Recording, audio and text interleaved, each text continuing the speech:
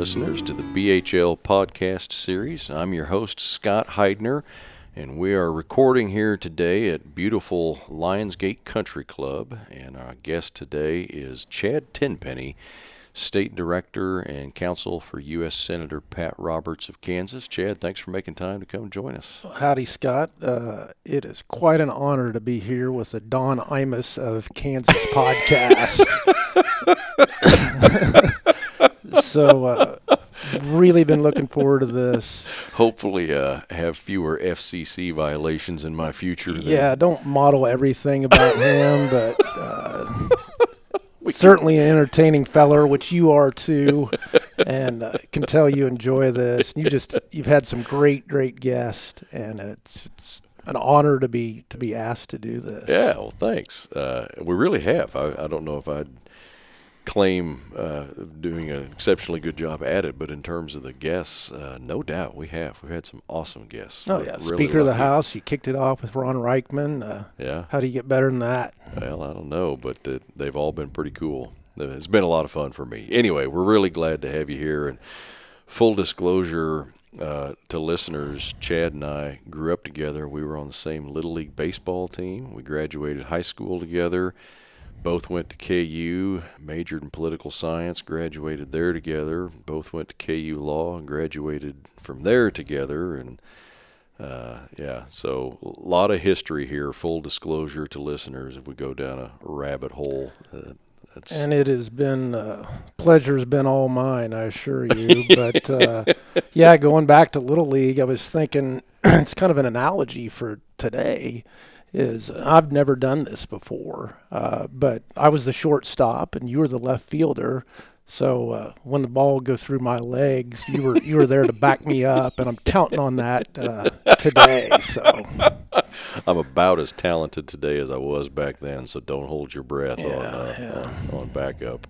Always strategic and thinking through things. I remember that.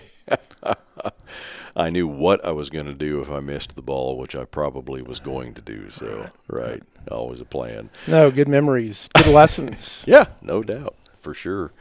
Well, let's, on that note, on the Little League baseball note, let's start from the beginning. How does a sports-minded youth from Tecumseh, Kansas, wind up as a counsel and state director for a United States senator? I know what your childhood looked like, as I was there for half of it, but tell our listeners a snapshot of the Tenpenny youth. Oh man, grew up around Topeka, and grandparents very involved in my life. Had one set that lived on the farm east of Perry in a little place we call Billtown. We still have a little bitty farm there, but spent a lot of time there. Had another set of grandparents in Topeka, and that grandfather was in journalism and kind of involved on the edge of politics. My dad was a high school American government teacher and coach, so politics, public service was always kind of the dinner table conversation. Competition was always part of our life, whether it was an athletic field, and that certainly bleeds over into politics and public service. Yeah. That's most of the memory of our childhood, really, was sports. Oh, absolutely. Sports and cards. Fun stuff. Yeah. Just competing over little things. It's fun, and you meet some just wonderful people along the way, and can tell some stories. But Topeka was a great place to grow up. Yeah. Good town, and to be involved in agriculture, or at least around it. Was really important to me, and some of the values that the parents and grandparents, hard work, so forth. This has nothing to do with the topic, but it comes to mind. Chad and I went to law school with an interesting guy named Mike Gould. Jill refers to him as the Forrest Gump of the educated world because he just seems to stumble into fame and notoriety and stuff. But he had told me for years, if you can find three things in a partner as a guy, you've probably got it made. Anybody that grew up on a farm because they know how to work, and anybody that had brothers because they know how to tolerate guys, and anybody that has played competitive sports because they know how to be part of a team. And I was just thinking about that when you were talking about the influence of both farming and athletics as a kid. Well, that's well said. Gould, I don't know if he just stumbles into things, but very consciously thinks through things, and that sums it up pretty well. Yeah, I think it does too. Yeah, so, I mean, we both were lucky, growing up around there. It was just great family influences. Yeah. You mentioned brothers. Good stuff. Yeah.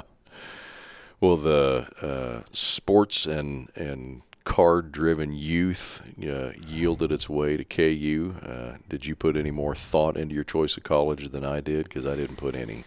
Oh, a guy always has dreams, but Mount Oriad is just kind of destiny. That's a great place to end up and do 4 years of college and 7 years total with law school thrown in. And for me, like I mentioned, that the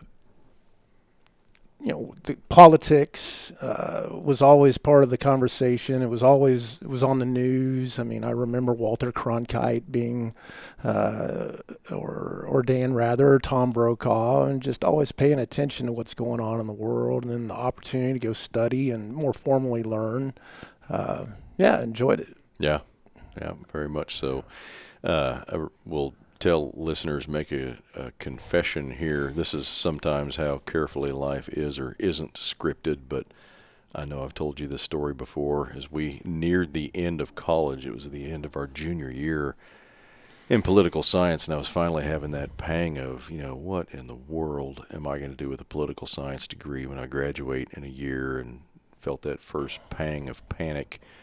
And at that point, I would have taken any solution that offered itself. And I was having a beer with you that summer, if memory serves, and said, what are you going to do after you graduate? And I think your answer was, the hell if I know, so I'll probably just end up going to law school. And I said, well, okay, there you go. There's a plan. Well, I apologize if I led you down that road. You did. I ended up taking that path only because nobody else produced a more palatable option, and I couldn't think of one on my own. Sometimes that's how life works out, isn't it? Yeah, I guess it is. But it's law school isn't for everybody, as you know. D stands for diploma, man. Yeah, amen. And we had a lot of good friends who did thrive and really enjoyed it or practicing law today. For me, and I think for you too, it was just a good liberal education. Mm-hmm. We learned a little bit about a lot of different things, and I enjoyed undergraduate. I mean, the school part of it more than I did law school for sure. But in hindsight, glad we stuck it out and got that diploma and learned a little bit about a lot of everything, a lot of different things. Yeah, I am too, all kidding aside. And last comment on it, I'd say more than anything, I think it just taught me how to be a better critical thinker, how to shape an argument better, and maybe most of all, how to be interested in the other side of an argument, even if have passionate feelings on one side or the other, to always strive to be informed, excuse me, know what the enemy thinks, so to speak, whatever. So definitely part of it, and keep jumping through the hoops. It you learn that in a lot of things we did, whether it was athletics, but this is what is required. Go do it, and then move on to the next thing, and that's an important skill to have for sure. Perseverance. Well, let's move on from the youth here. So I know when we graduated, actually, you and I took a trip out together to D.C. and did a little networking and job hopping. I ended up coming back to Topeka, but you stayed in D.C. Give us the short version of what took you to job number one in D.C. and how you got into it. Well, really, job number one for me in politics and in D.C., public service, was I think after my freshman year of college, poli-sci major at KU, I applied for an internship in Senator Dole's Washington, D.C. office and didn't get it the first year. Went ahead and applied again after the sophomore year, and still remember getting the call, hey, Chad, do you want to come spend part of your summer in Washington, D.C., and be on Senator Dole's staff, or do you want to stay in Topeka and work road construction? So it wasn't, didn't have to think very long. And Washington, D.C. is clearly a unique city in the world. Just people from all over, so many things you can learn there. At times it gets a bad rap. But I've met just wonderful people through politics and public service. So Bob Dole was number one, interned there, but then came back, finished up school, did some things in the State House in Topeka. Mm-hmm. One of the coolest, I was the reader in the Kansas Senate one session. Yeah.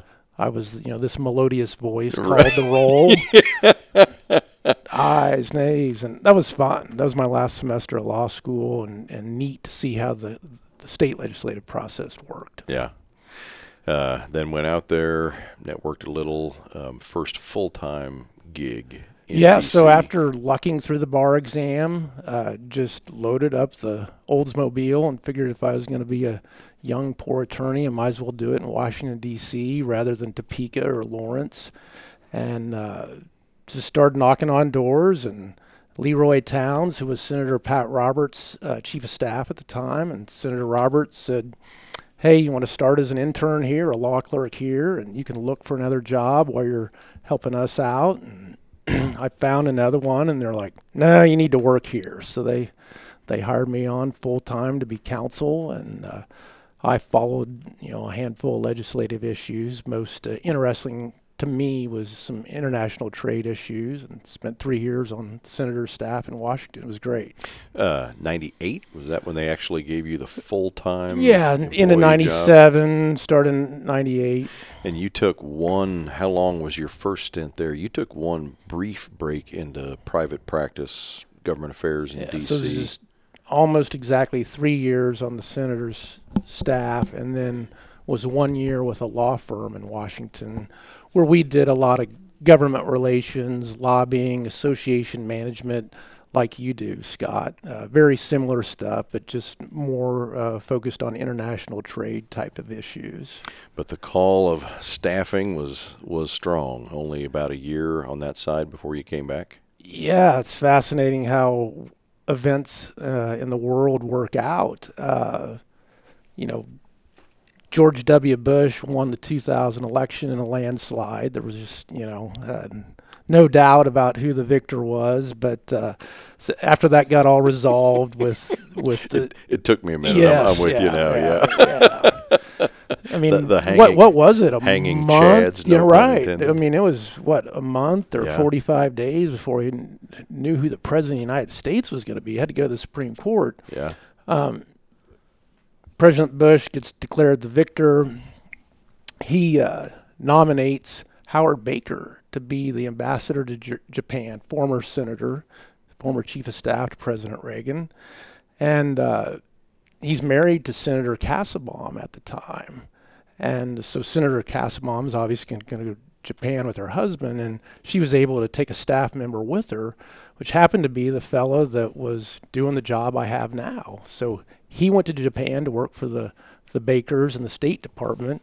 Senator Roberts says, hey, why don't you move back to Kansas and serve as my state director and travel around the state with me, organize my schedule, help out on the political side of things, manage our staff, and just one of those great breaks of my life for sure. So you'll have to refresh me on this, but I know the move from D.C. back home, speaking of life's fortunes, scheduled for the day after 9/11? Is that when you... So, to move back to Kansas, and I'd spent 4 years in D.C. and loved almost every minute of it, but I was ready to come home, and scheduled September 12th of 2001. Oh, man. To move back to Kansas and start a new life and a new job, and take the metro into work the last day at the law firm, which was located at 1747 Pennsylvania Avenue, and get to the office, and people start saying, hey, why don't you come in the conference room? There's something going on in New York. That plane flew into the trade towers. and groups congregating, and they hit the second tower, and you hear all these rumors of something's happened at the White House, as a bomb went off at the State Department. Pretty soon, this guy who was a very cool customer, had been a naval officer. He was on the phone with somebody at the Pentagon, and he runs in and says, a bomb just went off at the Pentagon. We got to get out of here. So at that point, we exit onto Pennsylvania Avenue, and it's madness. I mean, you can see people running out of the office. There's jets flying overhead. I mean, I'll never forget that on a bright, sunny day. And I lived in Virginia, and I just said, well, the greatest danger here is probably being out on the road. And so I just decided to hoof it home, and I walked out of D.C., and I'll never remember or forget standing on that Key Bridge and looking up and only seeing smoke from the Pentagon, because we thought there'd been other explosions. So wow. And in the meantime, you've got a Ryder truck rented. Yeah, so I've got a Ryder truck reserved, and I knew that was going to be a hot commodity. So the next morning, I hustled down, got that thing snapped up, took it back to the house, and I threw all my personal belongings, which weren't many at the time. We were living 6 of us guys in a house. But I threw all my clothes in there, hooked up with a friend who was in town, and had him come over, and we loaded up the truck and drove all night back to Kansas. Yeah. I'm sure getting out of D.C. in a Ryder truck the day after 9/11 was... I was worried about that, and I think you're referencing the Oklahoma City bombing situation with the Ryder truck. And yeah, and I assume that would be a high profile. Yeah, we were worried about that, and matter of fact, the fellow I was with, his name's Mike Murray. I know you know Mike. His car was parked at Kansas City International Airport because he'd, of course, flown out and no air traffic. But we pulled right up to Kansas City International in a Ryder truck on September 13th, 2001, and I dropped him off, and nobody said anything. I went on down the road and started a new career. Yeah, so, holy cow. Well, that is a more interesting tale than most on moving back to Kansas, that's for sure. Let's switch gears again a little bit here. That's sort of the bio of your posts and the trajectory of your career, but I'd like to talk to you a little bit more about what life is like as a staff person and get into a few things: what makes a good staff person, what makes a good grassroots lobbyist, etc. So you have not only been a staffer, but you have obviously worked with hundreds and hundreds of other staff people, both on Robert's team and others. What would you say makes a good staff person, and so you don't feel like you're self-congratulatory here? Let's talk about the question in the generic. We're not talking about you. We're talking about in general. Who would I hire? Yeah, who would you hire? Exactly. I think, and this is a lot of what maybe we learned in Topeka and at KU, that things aren't overly complex. It's usually pretty simple. You look for nice people. You look for responsive people. You look for humility, some of the hard work, just basic things like that. They're harder to perform than they should be sometimes. But boy, I just think you look for some of those fundamentals, honesty, and those are the qualities we go after in the Roberts organization. Not critical that they've got a public policy base of knowledge coming in. Certainly that is an advantage, but that's not the primary thing. I think we're someone that wants to be there, desire. You get those fundamentals down, and then you can add the expertise. And the thing about the public policy in this world, I mean, everything's changing so fast, right? I mean, if you won't learn one thing one day, 3 years, think about your career, Scott. How many things have changed in the 15, 20, 25 years you've been at it in the government affairs world. Right. Matter of fact, this podcast is a great example of that. You wouldn't have dreamed of this 10, 15 years ago, but now it's a pretty effective tool in your lobbying toolbox. Yeah. Yeah, that's very true. Our friend Mark McFrazier, I think it applies here. He always says, the job part of the job is the easiest part always. It's finding the right person and finding the person with the people skills. You bet. That's the hard part. And I think that's true wherever you are. Well, let me ask you a different question then, and one that I think might have a more specific answer.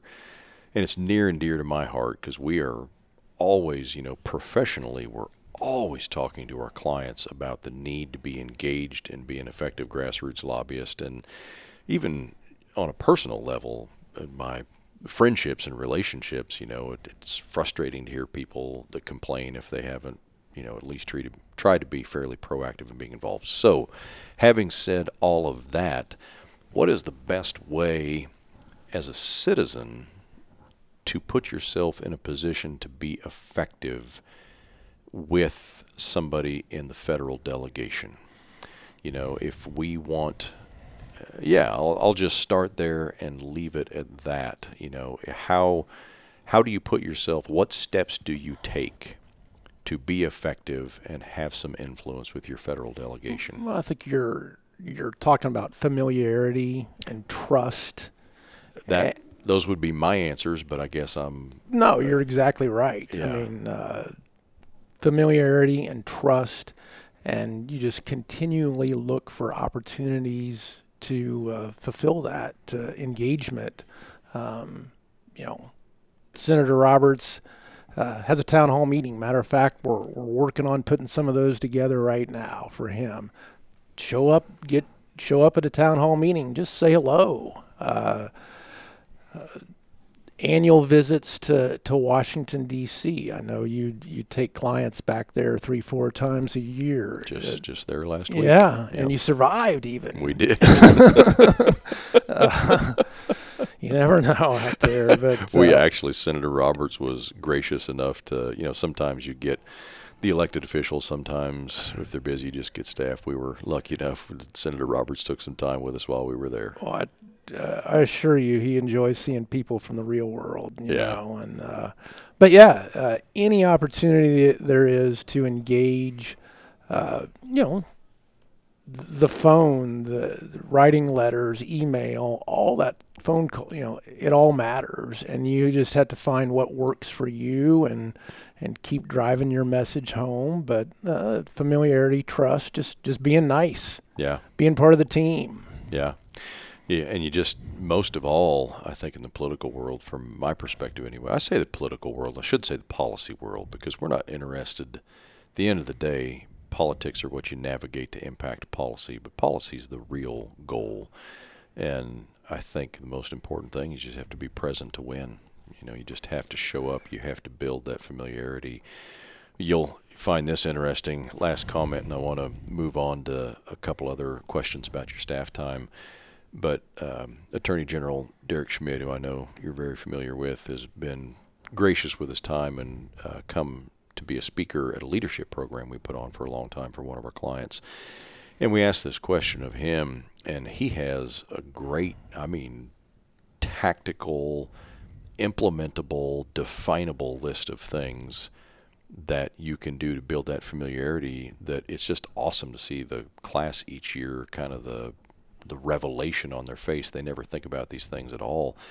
He talks about walking in a parade. He's like, my gosh, we have to go the county parade here or there. He's like, just to get somebody to put my T-shirt on and walk beside me so I don't look like a doofus. Those folks don't forget that. Yeah, and that's his point exactly. And nobody thinks of that. And he says, you think about people running their first campaign, they may be looking to avoid paying Kinkos any more than they have to. They may organize a chain of people in their living room to fold letters and stuff them in envelopes and stamp them. And he's like, there are things you can do that do not require you to be knowledgeable about politics or even to engage, but you can be present, you can be helpful, and you will become forever remembered and appreciated by that person casting a vote. Show up at some luncheon and sit next to them and Yeah. have a normal conversation. Don't berate them about the national debt or something, Talk about K-State football. Yeah.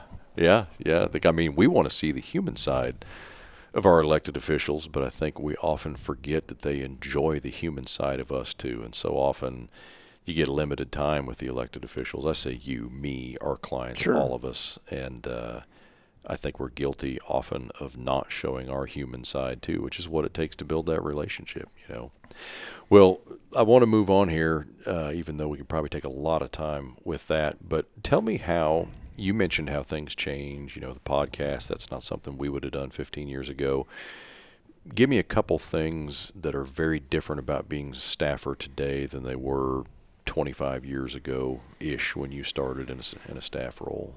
Well, let me answer that in the context of Senator Roberts and a little bit about his style, and some of his mentors were obviously Senator Dole, being from Kansas, but when he came to the Senate, I know his mentors were Ted Stevens from Alaska, and Dan Inouye of Hawaii, both World War II veterans, and were just a little bit of a different style. They weren't out on cable TV all the time, weren't down on the Senate floor arguing a point.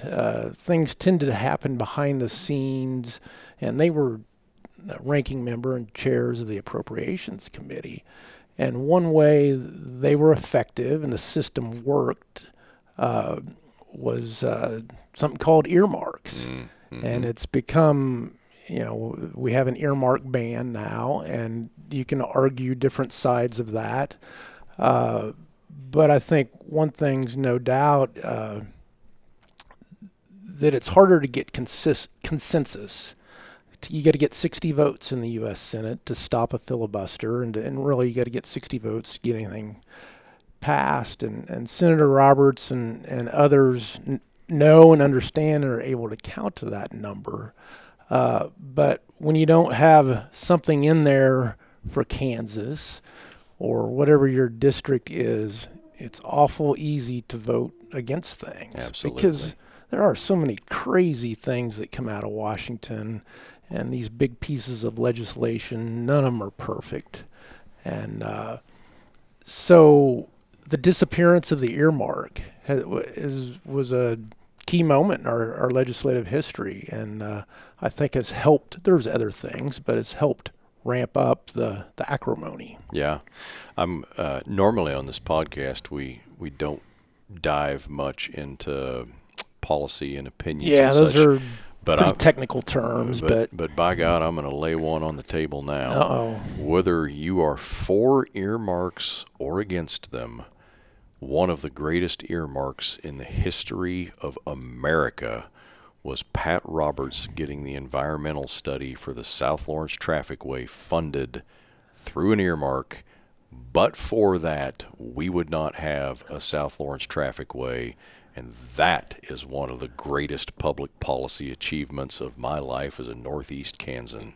Well, when I look back at my career, and I know Senator Roberts, when he looks at his 40 years in public service, that's a highlight for him. I assure you. Absolutely. And Yeah. It didn't happen by accident. I No. mean, that 20, 30 years, there was debate and conjecture and hand-wringing and taking in all sides and points of view, which we should in this country, absolutely. But at some point, you got to move forward and get things done.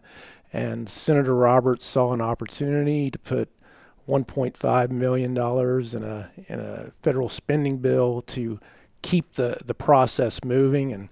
And there were a lot of people that were involved in that process. Hell, Scott, I know your dad, Terry, was involved and very supportive, but got the process moving. The Corps of Engineers, Federal Highway Administration moved it forward, and then Governor Brownback helped make it a reality. So the senator is awful proud of that great highway we have around the south side of Lawrence. When that ribbon was cut and that road opened up, I was out of town and not able to attend, which just kind of broke my heart to an extent. But I can tell you where I was, and I had a very, very nice celebratory cigar and may have even softly hummed the battle hymn of the Republic under my breath the day the South Lawrence Traffic Way opened. I can imagine you doing that.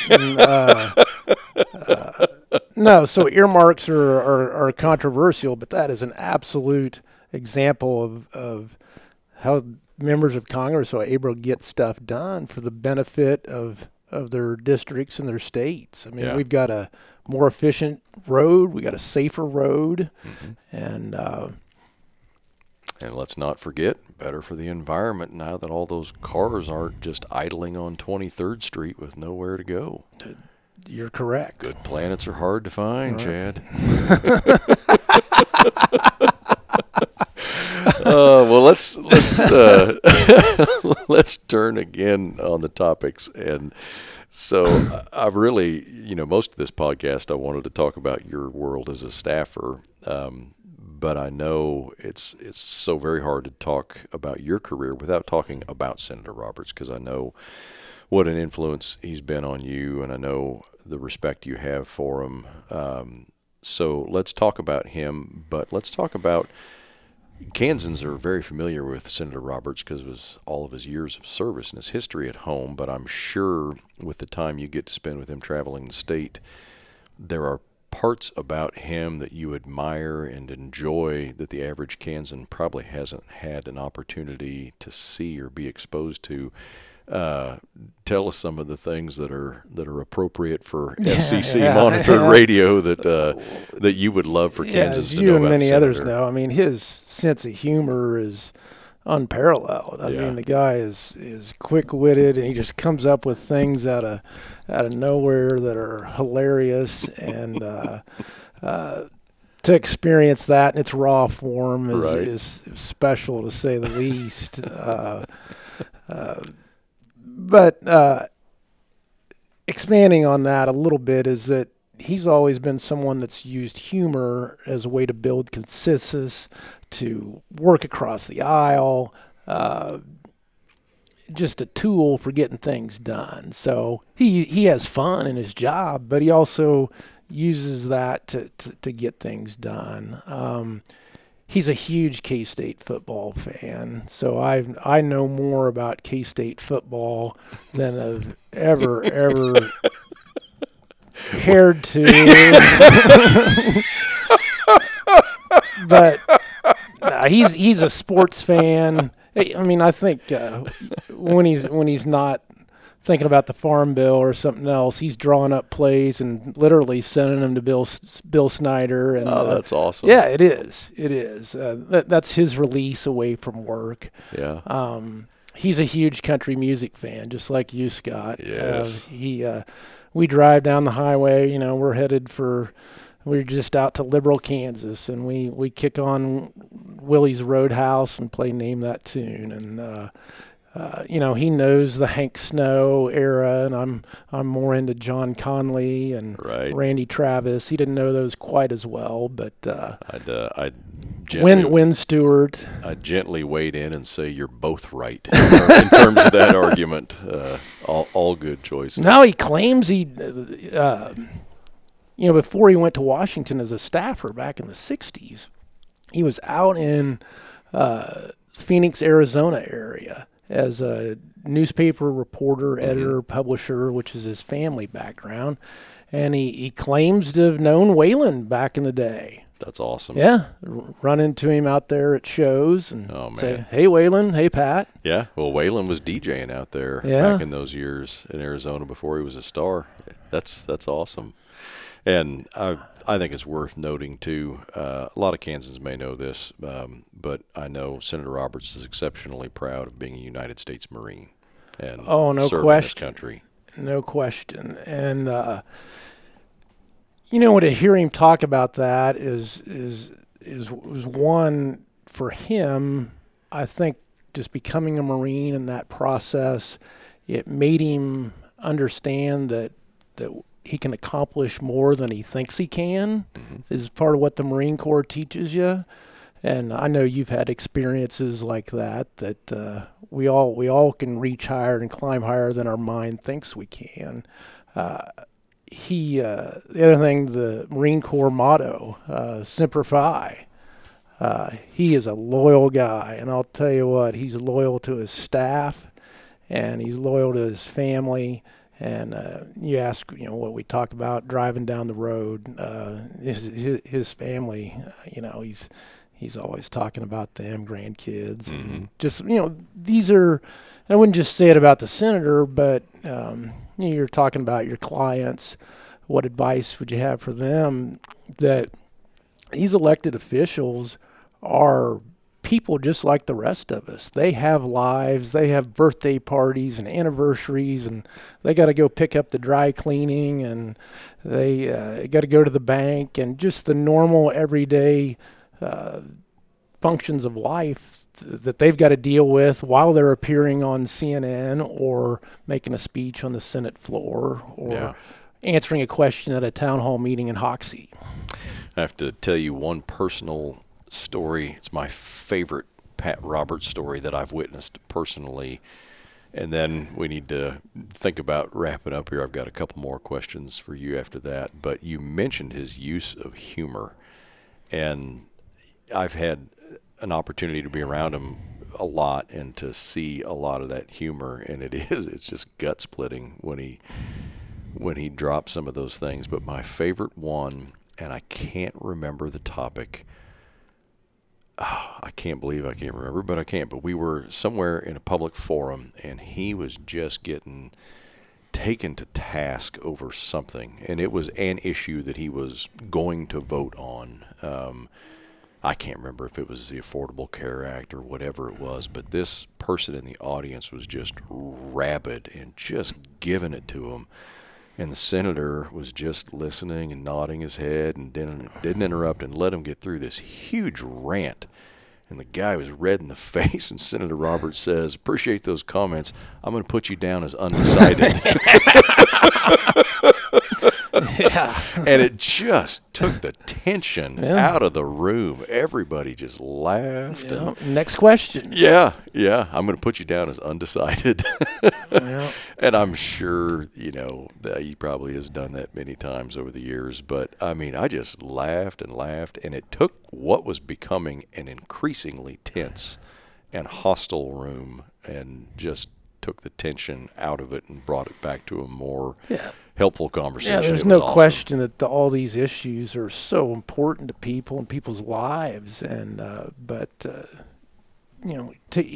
heard him say a lot of different things. But one thing he says is take your job seriously, but not yourself. Mm-hmm. And that's exactly what you're describing there. Yeah. Well, a couple more questions for you. What, besides the people that you worked with on Robert's team, because I know you've got a lot of mentors that you've worked with over the years on his staff, but outside of the Roberts staff, do you have a couple people that either influenced you, that you admired and wanted to emulate parts of, or that took an interest in you and helped guide your career and invested in you and your future enough that you'd want to mention on the podcast? Oh, that's a pretty broad question, and there's a lot of people. I've just been blessed with a lot of friends, and I think first of my family. I mean, my dad, Dave Tenpenny, and mother Ann, who's now out in Arizona, taught me how to work hard. And just a great set of grandparents have been, and my brother Scott, just been wonderful support in everything I've tried to do. I think back to our high school, Shawnee Heights. Certainly some coaches, but more than that, a great group of friends. Amen to that. That, didn't let you get too cocky. Mm-hmm. And kept each other out of trouble. Yeah. which is a big deal. Yeah. But I often say that the best gift of my life, or the best fortune, and I don't know if it was because I used good judgment or it was serendipity or part of the two, but without question, I look at my closest friends from age 9 to 19 and where they are now and who they are now and the type of people they are now, and there's no question it was the best, most important influence and biggest blessing of my life, which, and we're talking about the exact same group of people. Yeah, and you say you don't want me to mention any folks on the Roberts staff, but I'm going to have to pull rank on you. And we got all the tape in the world. Yeah, I'm sure you'll edit it out. But so one of the really neat things for me working for Senator Roberts is there's a guy out of our Topeka office named Harold Stones. And I think Harold's 87. And the guy still sends me more emails before 8 a.m. on totally interesting and relevant stuff. I mean, he's still working full-time and then some for Senator Roberts in Topeka every day. And when we're traveling down the road, it's usually the senator and Harold and me. And the neatest thing about that is Harold worked with my grandfather at the Kansas Bankers Association in the 1960s and early 1970s. And to have that relationship, and he's just a super guy, great communicator, also an outstanding sense of humor. Has been a special thing. Yeah, that's awesome. Well, last question for you before we hit our lightning round to wrap up here. So Senator Roberts has announced he's not going to run when re-election comes up. What comes next for a state director for Senator Roberts? Man, that's a great question. Fortunately, we got, 18 months to sprint to the finish line, as the senator says. But, time to sit back and think and consider all options. Talk to friends like you and say, what opportunities do you see out there for guys like me, Scott? Certainly something in the private sector. I've been in public service for over 20 years. Think about that. Think about continuing in the public sector. But yeah, maybe something more entrepreneurial. If somebody had a business they needed run, and certainly got a record of getting things done, and would enjoy that. But well, you've got 18 months, which sounds like a long time, but I bet it won't be a long time. Life goes by fast, doesn't it? It does. Got to enjoy every moment. No doubt. Well, let's. We always wrap up with what we call the lightning questions. These are. Oh man. Oh yeah, you should be nervous here. This is the hard part. I told Blaine Finch on our podcast these are kind of like the Rorschach tests. The ink blots. I do. And Blaine's like, "Oh yeah, I fail those tests all the time." Which I think is hilarious. Anyway, so yeah, some last questions. We talk about getting to know the personal side of folks, help our listeners know the personal side of Chad Tenpenny. You and I have, outside of sports, no question, we have spent the most time together around music, I think. Shared love of music, particularly classic country. You being a producer and me being a consumer. I know absolutely nothing about it, but do enjoy it. It's like the old Supreme Court case on pornography where the justice says, I can't define it, but I know it when I see it. And both of us know good country music when we hear it. That's right. And this question is, we call this the desert island question. If you going to be stranded on an island and you could take the complete musical catalog of 3 artists, but those would be the only 3 you'd have, who would you take?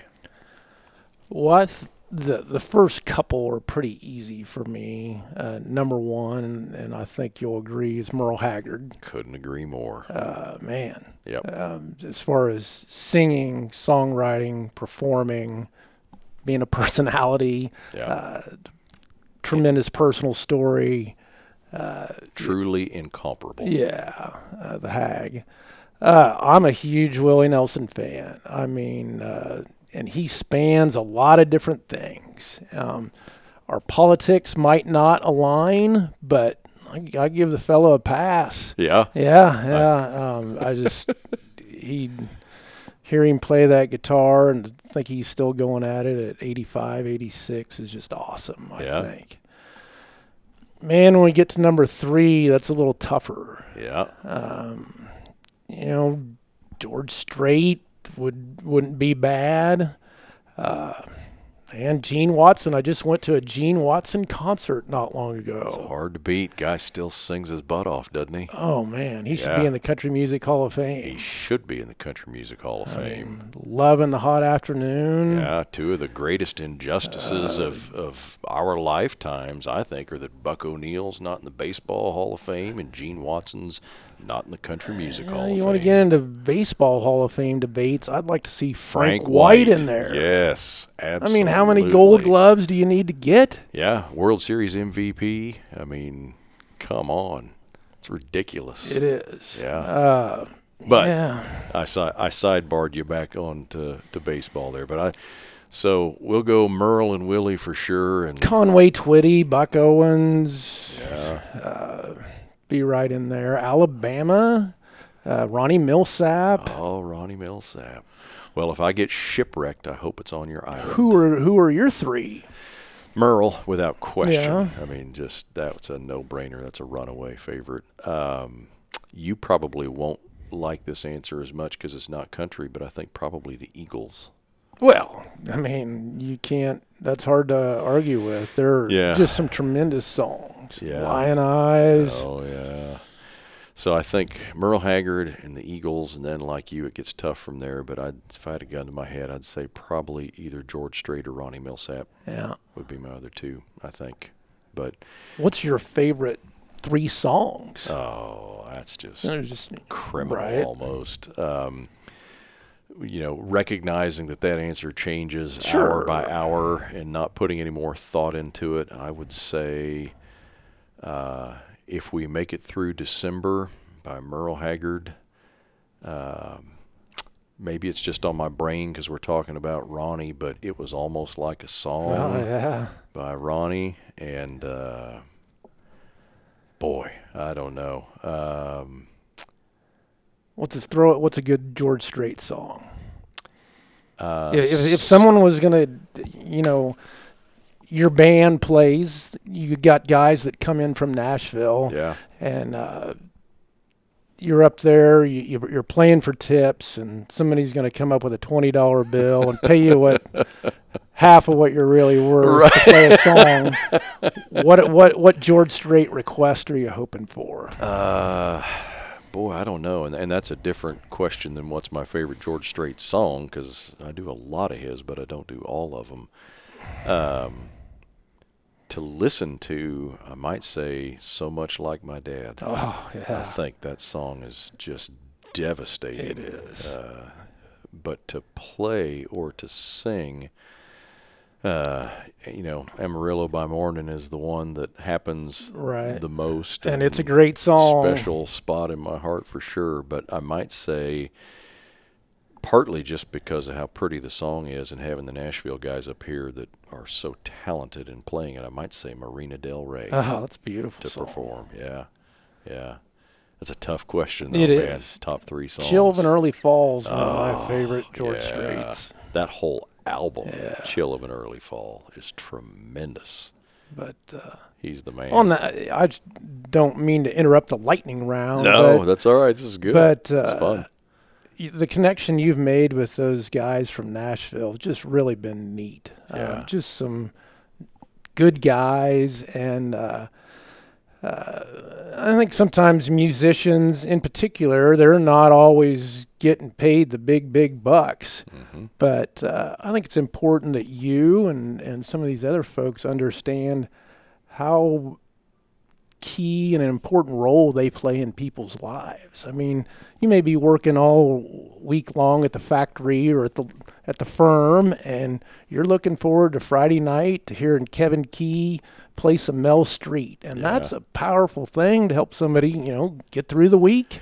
Yeah, it's kind of you to say so, and I'll completely agree with that, not, in terms of my own contribution, but just generally I do believe that performing music is just a major contribution to the quality of life of a lot of people, for sure, and specifically the relationship with those Nashville guys and bringing them up. And some of our listeners maybe wondering what in the world we're talking about. I'm very fortunate to have for an hour they've been saying that. I've got some good friends, musicians down in Nashville that we bring up to Kansas to do gigs with us, and they're the real McCoy. They're out on the road with major artists. They're touring musicians, studio musicians, and so turn on the Grand Ole Opry and hear them. Almost any night of the week, yeah. And then to have those guys up here in Kansas playing with us and for us, and it is awesome. And I tell you, it goes both ways. As you said, it's very cool to see how invested and excited my Kansas friends are in coming out and hearing that music and what they get from it. But it's been equally awesome to see these guys that play every day in 100 different venues, how much they enjoy coming to Kansas to play for Kansas crowds because of how invested my friends are in the music. They get to play every day, but not every day for people that are literally just on the edge of their seat watching them perform and love all the old country music that, is near and dear to their hearts. So it's kind of you to say that, and I will shamelessly invest in that statement. It is a pretty beautiful thing. It really is. Well, keep bringing them back, and there are, it's one of the advantages I think we have here in Kansas and rural America is Amen. We're nice folks. We're straight shooting folks, and that maybe doesn't happen everywhere else. And so that's the competitive advantage that one of them that we have here. This won't do our podcast listeners any good because this podcast won't come out for a few weeks. But this Saturday night, I've got Kevin Key playing at Wayne and Larry's. So you're breaking my heart. I'm going to be out of town. I hate to hear it. We'll phone in a Mel Street song for you. Or a Johnny Rodriguez. Well, we need to wrap up because I have kept you longer than I told you we would already on the podcast. So let me ask you one last lightning question here. Another tough one, but I think a revealing question about anybody. So you have two wonderful daughters. I would ask you this as the final question of the podcast. What would you tell your daughters to do differently than you did as a child? Or into your young adult years too. And I don't necessarily mean something, heinous that got you arrested as a kid or something. Just a general personality trait or overall life choice that you think they can eclipse what you did and make a better decision. A great question. Could probably take it a lot of different ways, but one of the great joys I've had in being a parent is, my dad was a basketball coach at the high school level, but I've learned how to be a girls' recreation basketball coach, which is one of the greatest challenges I've ever had in my life. Thursday night practice from 8 to 9 to get the fifth graders to teach them one thing in an hour. That our whole goal is to get better. We're gonna work on this skill, and we want to be better than we walked in the gym. But coach for 5 or 6, 8 years now, and over and over, every practice, every game, every timeout, be aggressive, be aggressive, be aggressive. That's what I've seen in Washington, D.C. We haven't even really touched on campaigns in this conversation, but I think in many, many things in this life, there is no substitute for being aggressive. You're going to make some mistakes, but be aggressive, girls. Yeah, I think that's good counsel. Very true. And looking back, you and I have been incredibly lucky in the way our lives have turned out, but I think it would have benefited us at key times if we had been more, probably. No question. Yeah. That's why no question. Yeah. Well, listen, we need to wrap up, but I can't thank you enough for making time to be with us, Chad. It was good to have you here. Yeah. And I've been excited to get this out to our BHL podcast listeners. Once again, this is Chad Tenpenny. He's State Director and Counsel for Senator Pat Roberts, U.S. Senator Pat Roberts, and childhood friend of mine as well. So really enjoyed having you here. Well, Thanks for making time. It was a pleasure, and look forward to many years to come. And Hear, hear. Maybe we can do another podcast and oh, retire. round two. All right. Well, thanks for being here, Chad. BHL listeners, thanks for tuning in. We'll catch you on the next episode of the BHL podcast.